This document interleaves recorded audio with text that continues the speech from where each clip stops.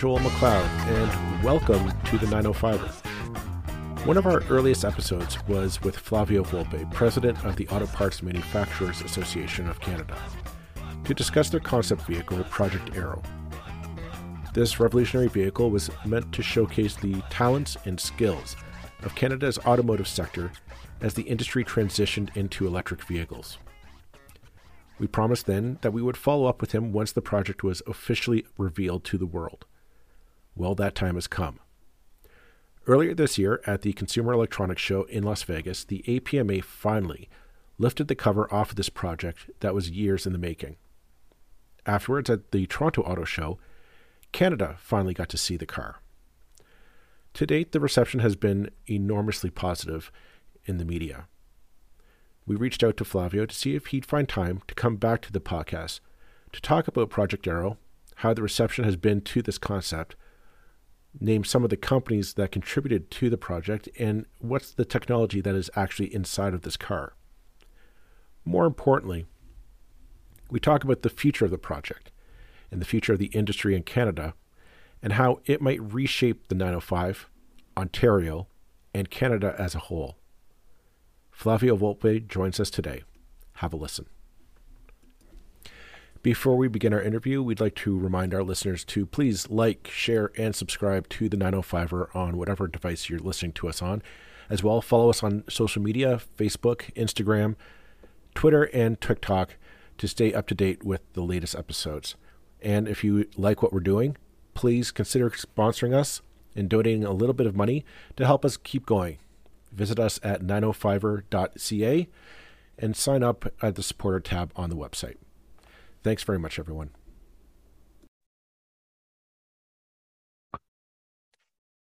Well, thank you for coming back on the podcast, Flavio Volpe, president of the Auto Parts Manufacturers Association of Canada, and one of the spear leaders on Project Aero, which we're glad to come back and talk about this now that now we finally know what it looks like. Yeah. I should say. But thanks for coming on to the podcast. Well, I'm glad to be back on. You sent your goons over to make the kind of request that I couldn't say no to. So here you have me. The next step was going to be a horse head in the. So you know what? I'm hoping everybody knows what I'm talking about when I say Project Aero. You guys made a big splash at the Consumer Entertainment Show down in Las Vegas, and then you brought it up north here to the International Auto Show in Toronto. Yeah. What's the reception been like? What's the experience been like for you guys at the APMA for the last few months? It's been crazy, and I don't want to take that for granted. I had a conversation right before we pulled the sheet at the CES in Las Vegas with someone. I said, I'm actually not sure how this is going to go. I mean, we have everybody's attention. People are going to write about it, and hopefully they write about the right thing. The fact that this is really us demonstrating what everything you can do in Canada, rather than, hey, by the way, this is us launching a car company. But I'm not sure if it's going to be an aberration. Consumer Electronics Show in Las Vegas is the place for auto reveals, or whether it's going to catch a little bit of fire. Well,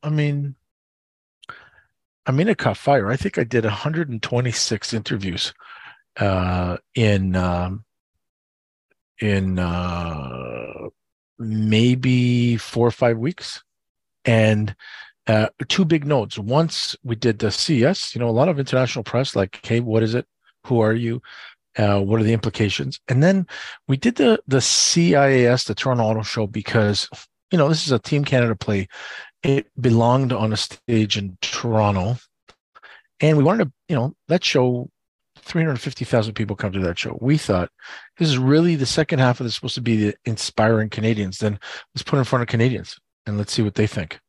And, there was an explosion then, that it's really nice, in this business is about selling parts and systems that don't have a name to them to car companies who put their names on them. Mm-hmm. And for those car companies, those parts companies and systems companies around this car to be able to show their friends and family at the Toronto Auto Show what they do, was a real special moment.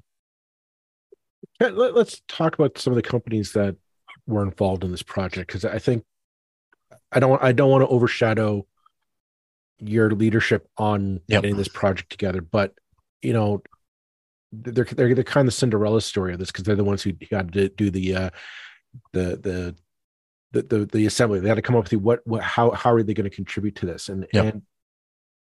you know, the auto industry is just a huge backbone of the economy here in Ontario and Canada. What does it mean for what does this project mean to a smaller auto parts manufacturing company to say, okay, we can showcase we're not just about putting a bolt in a door. We're about the next generation of cars that is coming. The market is hungry for these cars. What does it say to a smaller auto parts manufacturer that they're part of this project? Well, let me use a GTA example. There's a company called Myant run by a really dynamic guy named Tony Shaheen.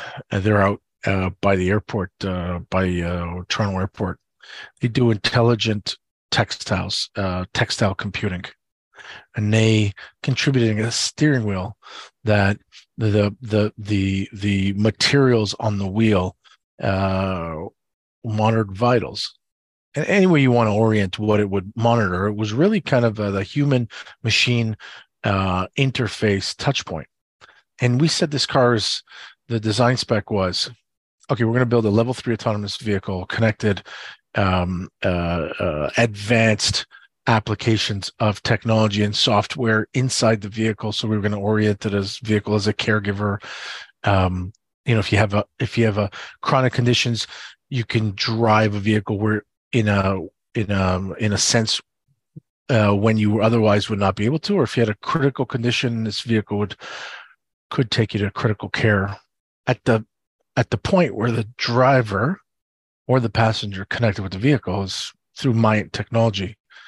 To be able to demonstrate that at a show in front of thousands of people at CES who would buy that technology, who would consider it in its future design, and in front of 350,000 people who may buy a car that would have a feature like that, to be able to demonstrate it where you can see it, you can touch it.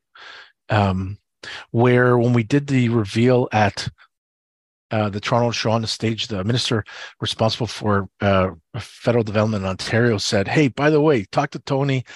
If you have a heart attack while you're driving, this car could take you to critical care," and it goes through his technology. I mean, that's next level business development. That's next level storytelling. Wouldn't have been able to do that. Sure, you can put a steering wheel in people's hands. You can PowerPoint. You can show them in the textiles. But to be able to expand in a real way to people what the application is and where your imagination should start, the Aero did that. And there's 58 stories like that. I really like Tony's because it's where you touch the vehicle. Well, it's one of those things. It's almost like really thinking outside of the box or outside the car, because I think when a lot of us are thinking of our interaction with a car, it's you get in, turn on the ignition, and step in the gas, and you're going down the 401 or the 403, and we have that kind of human machine interaction for the most part. But I mean, we are getting into the 21st century, and I think our relationship with these machines has to change a bit. And I thought that intrigues me, because I mean, even if you don't say let's take it to the nearest hospital or whatnot, at the very least, if you are having a heart attack, like in today's world, you could tie that into GPS and then your phone, and you can send it immediately a notification to 911 to say, hey, the car is located on the road here. Have an ambulance come by to assist the driver, and then casually just pull over to the side so you're not impeding traffic, or you're not causing any greater accident. Like that. That's the kind of safety features that, aside from just airbags, we need to start thinking of in our vehicles. Yeah, and even comfort in your drive, right? Like what makes the ride experience better. So Myant worked with a company called Woodbridge, is ironically headquartered here in Ontario and Mississauga, with one of their main plants in Woodbridge. Made some seats for us that kind of interacted with that same intelligent material. That we go to one extreme of it, acute care, critical situation. The other thing is,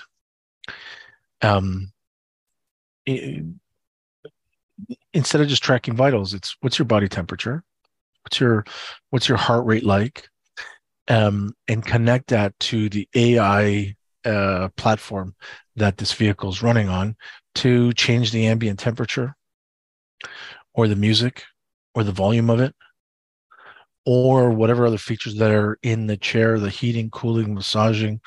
Uh, also, these vehicles for a long haul, especially if you're not on an autonomous drive, you're driving it yourself. It'll be, look, we've calculated the conditions. You are not aware at a level that you're not awake at a level that is safe for operation of the vehicle. It's swap with one of the other passengers. Hey, by the way, the passenger in the back right has the right conditions. Here's a recommendation. And so, Woodbridge makes really some of the really important materials that go inside seats in everything from Porsche to Nissan. And they'd be taking this vehicle and taking this car and going to their car maker customers and saying, look, there's another application of our technology. Try it. It's a unique way to do it, and a way in which a company would never do. Like, you would never build a prototype seat for that. First of all, when you're asking someone to just sit in the seat, then you got to do the one-off tooling, and you got to do a whole bunch of other stuff on it. But because we aggregated all of these systems and the capital to do it in our working prototypes ourselves, we invited these companies to bring us their innovation and their imagination. You're right. I mean, for us, we acted as GM, so to speak, a general manager of a team, not General Motors. And so, and then, we put some coaches on the field and we assembled some talent, and we said, okay, look, you write the lineup. You work through the game tactics. We'll get an equipment supplier. Let's see how we play. And, the role in GM is make sure they've got the resources, the vision, and the objectives clearly. And, hey, this is a championship team, or this is a team going for a rebuild, that it manifests itself on the field. This one here was, hey, you know what? We're going to the big leagues. And I think we're going to put enough talent together to go and beat the Yankees a few times. And then let's see if they invite us into the American League East. Hey, man, those damned Yankees. Yeah. So here's a bit of a fun question. What's your favorite feature on the car? What's the one thing you're just like, yeah, I want that in my next car? I mean, I'm a car guy, and I like to go fast. And so on this car here, we set up a dual motor setup, a TM4 motor from Quebec, and it's got 550 horsepower. And so we think that this car will do 0 to 100 kilometers per hour in 3.5 seconds. And we can reconfigure it to a 3-motor setup. So if we were to make a second one, I get that number under 3. And I think it never mind the smile it puts on my face. Let me show you how simple it is for electric vehicles. Designed as electric vehicles can add that power number that would have eaten up the vast amount of the powertrain engineering spend that you would have in a normal car. Right. You want 1,200 horsepower? We can do it. You want 300 horsepower? We can do it. It's, in motors that fit in your gym bag, and it takes the thing that was most important to me growing up as a car enthusiast, all of that. It's like, it's table stakes, man. And it's modular, and you can do it. And I love that about electric vehicles. Have you taken it on the road yet? Tell me you haven't snuck in late at night to say, no, I'm just taking this for a spin around the parking lot. Just between friends here. I'll tell you. The funny thing is that to an insurance company, that's not a car, that's a thing. And so without a VIN plate, I can't drive it on the road.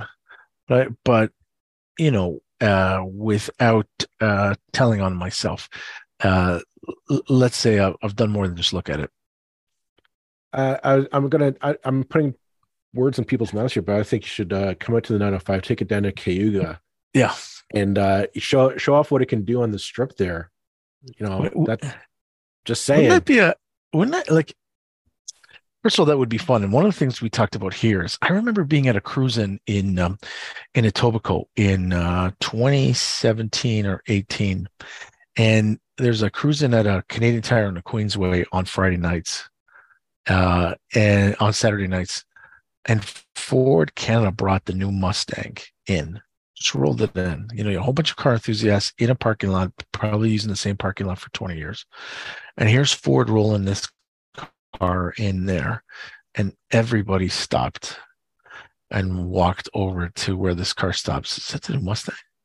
And I thought, you know what would be really cool is if we can figure out this insurance thing, grab this $20 million prototype and show up at some cruise in one night and show it off to everybody. We had Mark Cripps from the Insurance Bureau of Canada on the previous episode. You know what? We'll put you in touch and figure this out, because I'll be honest, I kind of want to see this thing go. Yeah, I want to see this thing, what it looks like cruising on the road, and what picture myself behind the wheel on the 401 or on the 403. Well, we're working with Aviva Insurance, and so okay. All right. I would normally say don't hold your breath, but you probably could start holding it. I think the good people at Aviva are Aviva, if you're listening, make this happen. Yeah, they've committed to helping out this program, and one of them is getting this thing out there. Well, I'll be honest, I'm being a bit selfish here, and I'll show my bias, because I'm hoping you do come down to Cayuga or bring it out to the 905 here, because I want to go and take a look at this, get a press pass to sit in the cockpit there and see what this puppy's like. But I mean, I want to kind of have you back to touch base on this, because there's something you brought up in the very first time we had you on that really tickled my mind. It goes to the economics of this thing. Is that more for most times we think of this technology as sitting in the car industry silo, and there's something you said in the last episodes that this technology isn't just car centric. It is applicable across various industries, and these companies that own the patents to this technology, it opens the door to a broader economic purpose here. I'm wondering, can you maybe just explain that a bit more for our listeners who are just tuning in now? Sure. I think, look, so we built the car because we're in the car space. And so we said, we need to have really intelligent discussions about it. Like, if we're going to electrify, that means we're going to be connected, autonomous. We have intelligent infrastructure to be able to run these vehicles. Then that technology maybe changes the way the roads look like. I'm looking out at the 427 from my window here. How different does a 427 look like in a non-collision world, never mind a non-emissions world? And then what needs to happen in the ecosystem to make that happen? And then what are the applications for motorized power that is dependent on varying degrees of energy density in batteries? What could you use that for? And could you go right back to when you go back upstream to mining and extraction based on renewable energy, filling utility batteries that power the machines you use to pull this stuff out of the ground? So we needed to buy a ticket to the dance. We did this, but we're really having a wider conversation with all three levels of government, and then with our counterpart industries, the ones that are complementary. And we're saying, okay, look, if the prime minister's set a target of 100% zero emission vehicle sales of new cars by 2035, what has to happen in the energy distribution business? Distribution, transmission, generation. What has to happen in the infrastructure build side of it? Like, how do you deliver that power? Do you deliver it at home? Is there a widespread induction charging? One of the suppliers on this car is eLeaf Power out of Stratford. It's induction charging. Right now, every single electric car that you buy has a kind of a standard plug-in, and depending on the hardware in the car and that you have mounted, you charge at different rates, but the coupling point is the same. Well, here we're talking about induction power. So is induction power at stoplights, in parking lots, down main roads, is that part of the future? This is a car that is an 800 volt platform.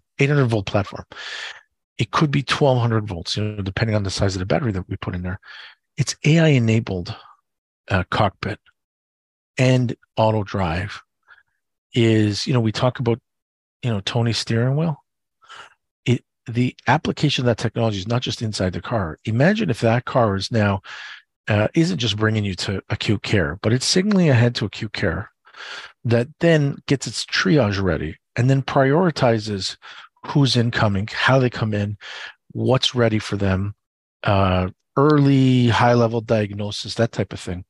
The cars will increasingly become part of the Internet of Things. They just happen to be that part that takes you somewhere. And then I think it causes ultimately for a redefinition of what a car is. General Motors tells all of us they're going to sell us zero emission vehicles, but their target's zero collisions.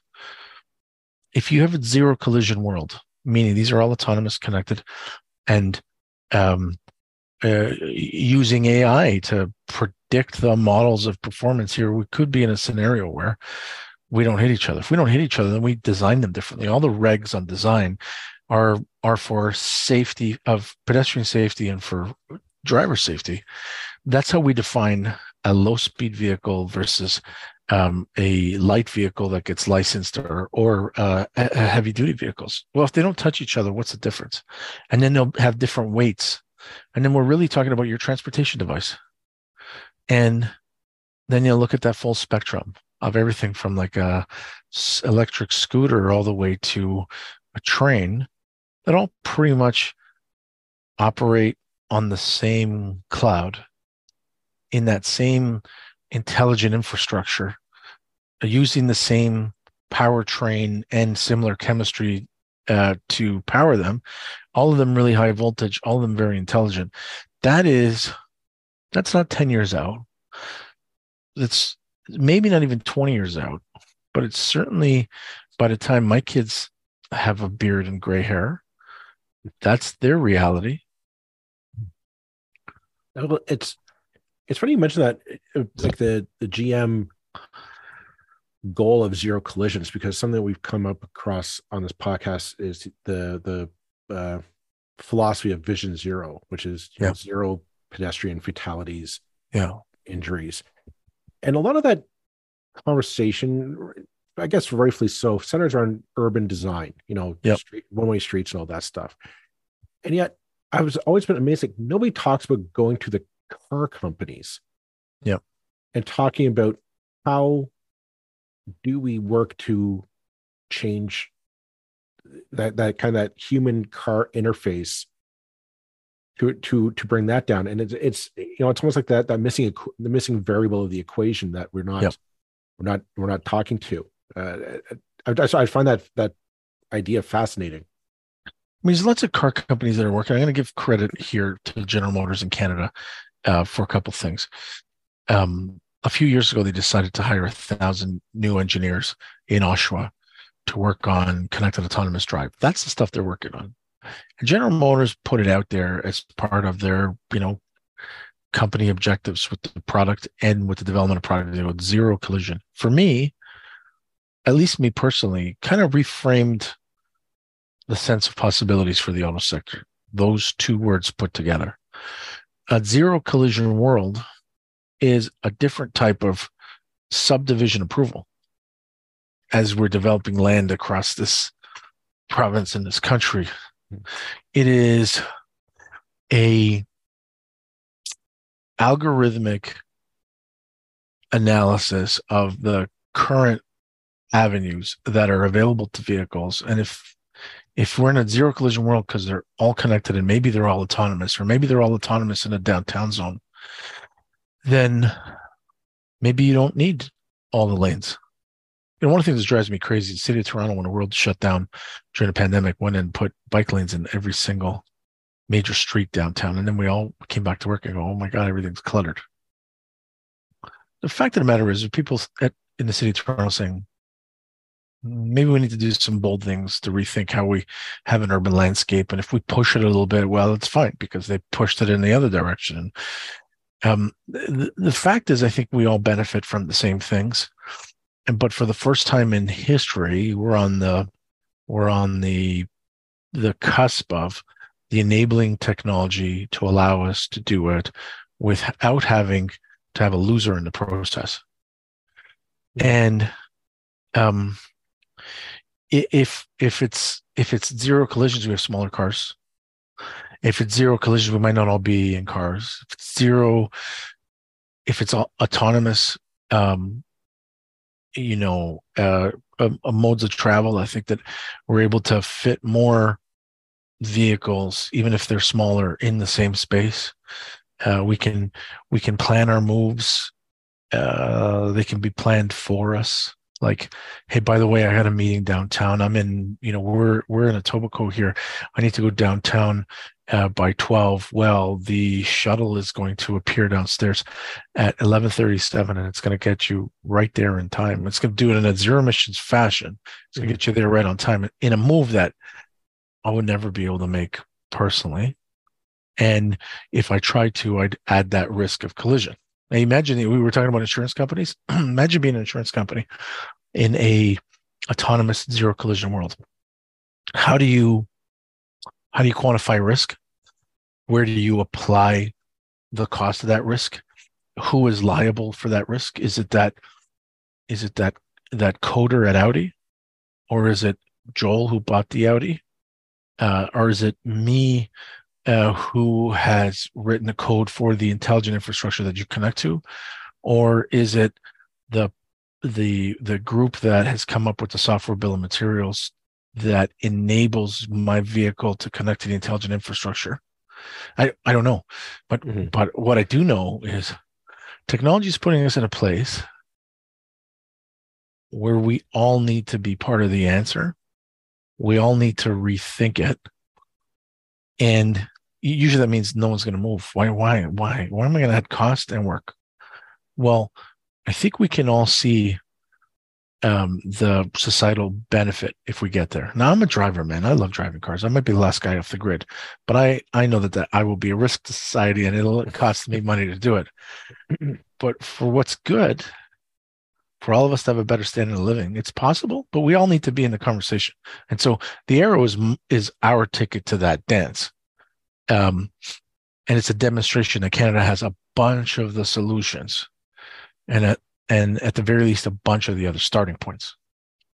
I like the idea of technology being the solution to a lot of our problems, because, a lot of them are man-made. Like our cities just didn't organically look the way they are because they just popped out of the ground that way. We built them like this. So the solution to making a safer future for pedestrians, car drivers, more environmentally friendly and safer for us all, it's got to be a man-made solution. Yeah. So what you're talking about, it's logically the next step, but I'm excited by the possibilities of it.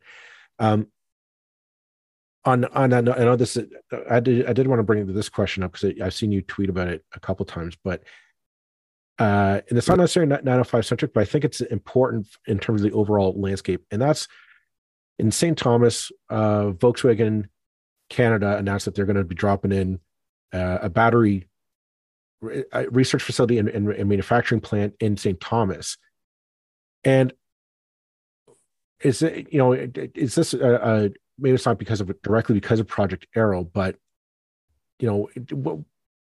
maybe tell us, what is it about Ontario that makes it attractive to a company like Volkswagen to not set up their factory in Tennessee, where their North American manufacturing plant is, but in St. Thomas, Ontario, a short drive away from the 905? Well, you're right. So Volkswagen made that decision not because of us, but because of the joint pitch by everybody here, including the people of Volkswagen Canada, who are best positioned to convince the people in Volkswagen in Wolfsburg. It's a few different factors. One is, if we're going to electrify, we're going to make batteries. We're going to make batteries. For each battery, we need thousands of pounds of rocks that then get processed and turned into usable chemistry that goes into cells, that goes into batteries. Those rocks, the ones that we need, lithium, graphite, cobalt, nickel are in the ground in the highest abundance in Northern Ontario and Quebec. And so from a logistical point of view, this is a very advantageous place, but also a place like St. Thomas that used to be the home of Ford, Crown Vic, Grand Marquis manufacturing, or Sterling truck manufacturing. Those shut down in 2010, but that town didn't move. It's in the middle of the automotive corridor. And, these things get staler as time goes by, but it's only been half of a generation. And there is a workforce there that understands advanced manufacturing that dispersed into the general area that now can go back to working at home.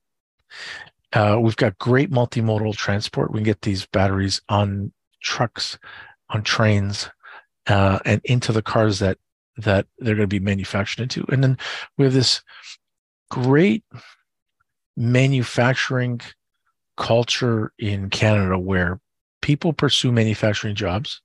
They pay well. A lot of families have multiple employees, multiple family members as employees of manufacturing ventures. They stay with their companies longer. They get trained in manufacturing through high school and college, and in some cases, university. And they're the types of jobs that make living in St. Thomas a great place. So, governments compete for this by cutting checks or tax credits or whatever. So those are available to all the U.S. states and all the Canadian provinces.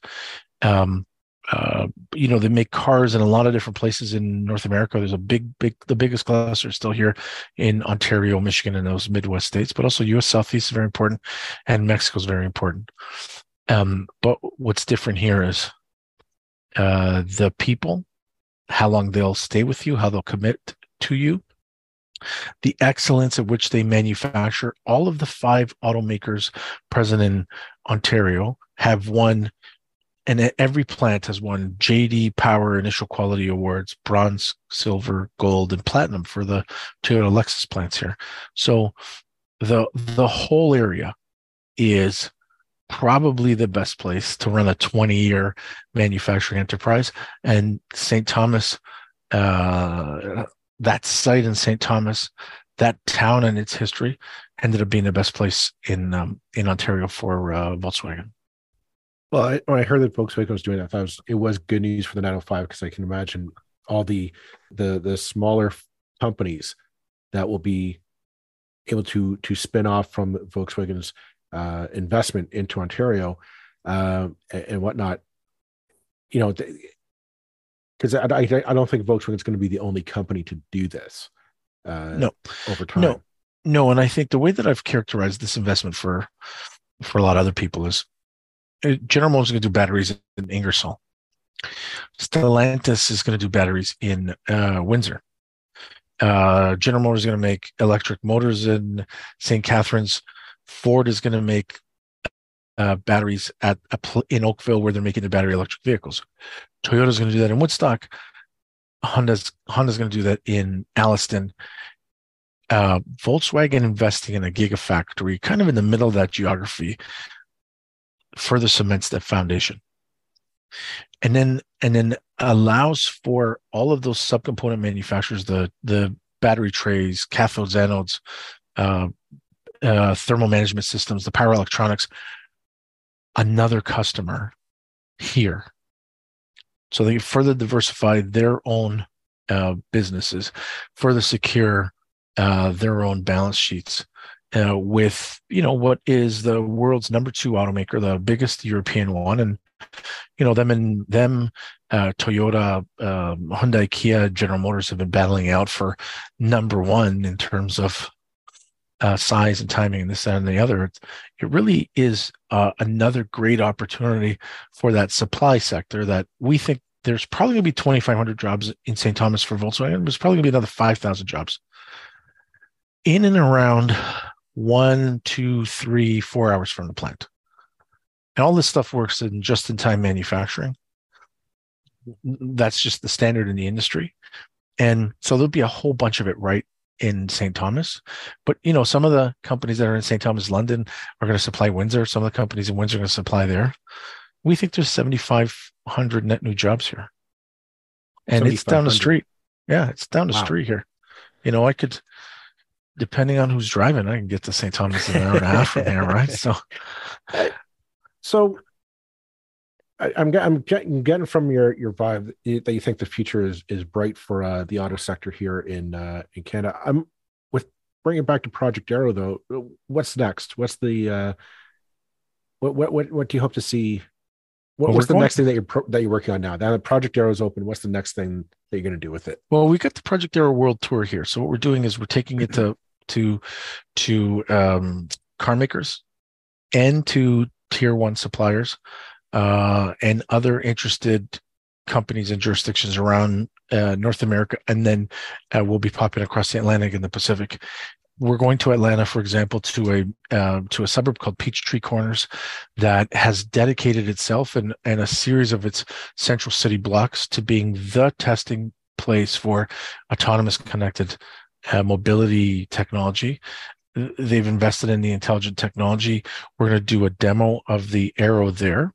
We figured out the insurance ironically, for a Georgian demo. And we're going to, we think 24 of the companies on the car are going to join us for meetings with BMW, UPS, Cisco, Bosch, Microsoft, Siemens, and VW to show off the wares.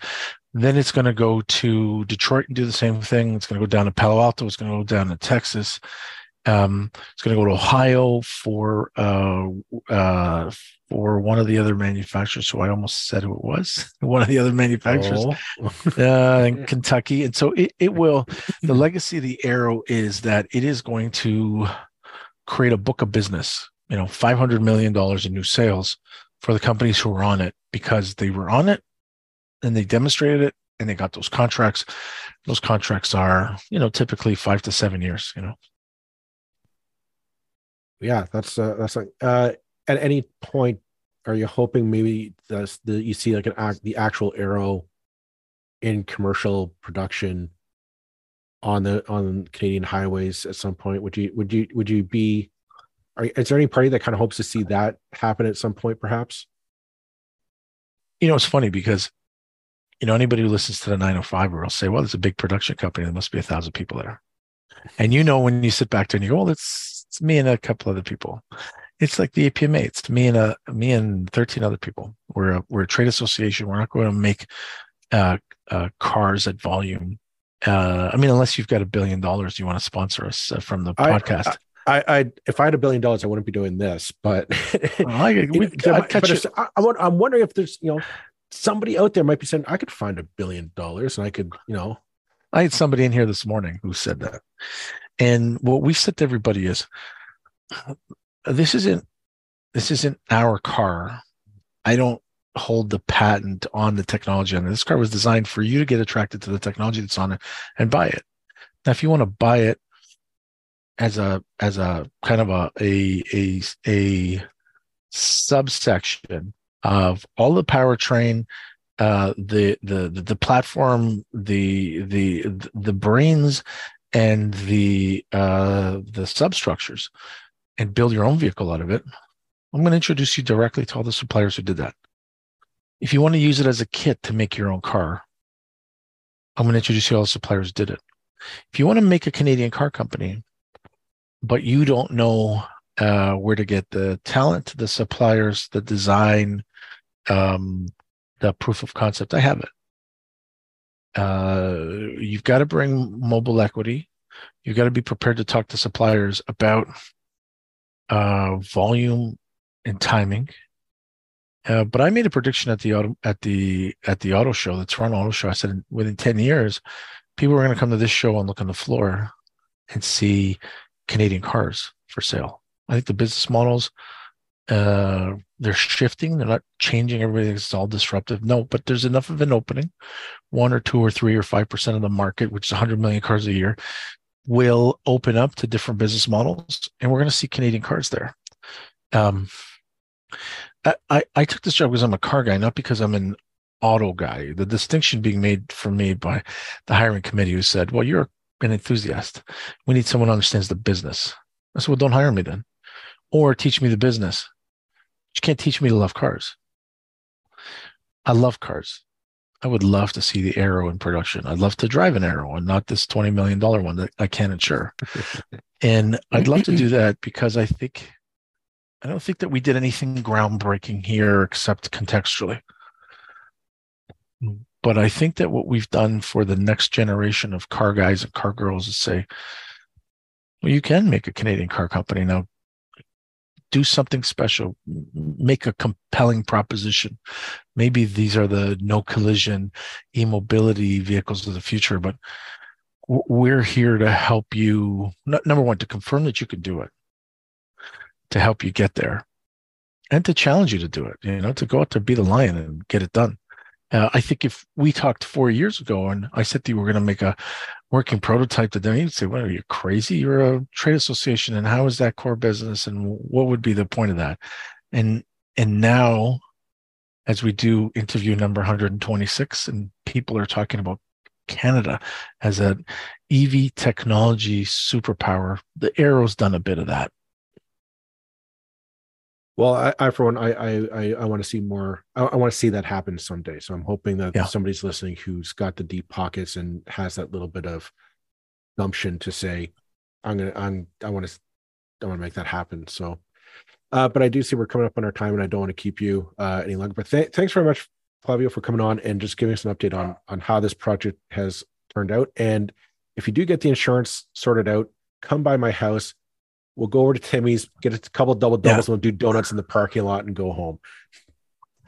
I would love to. And I think we're going to do our next interview from inside the Aero. And whether that's rolling or not, I'm going to have you in it and let's talk about it. Done. Deal. All right. Good. Okay. Right. Thanks very much. Have a great one. You too. Thanks for having me on.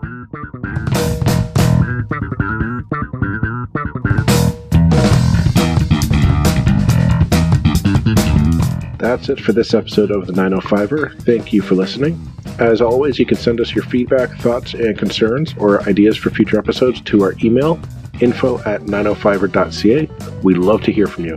You can help us keep the 905er going by financially supporting us through Patreon as well as PayPal. Visit us at 905er.ca and click on the support tab. As well, links are in the show notes for your convenience. Lastly, you can find us on social media. Search for _905er on Facebook, Twitter, Instagram, and LinkedIn. So long for now. See you next time.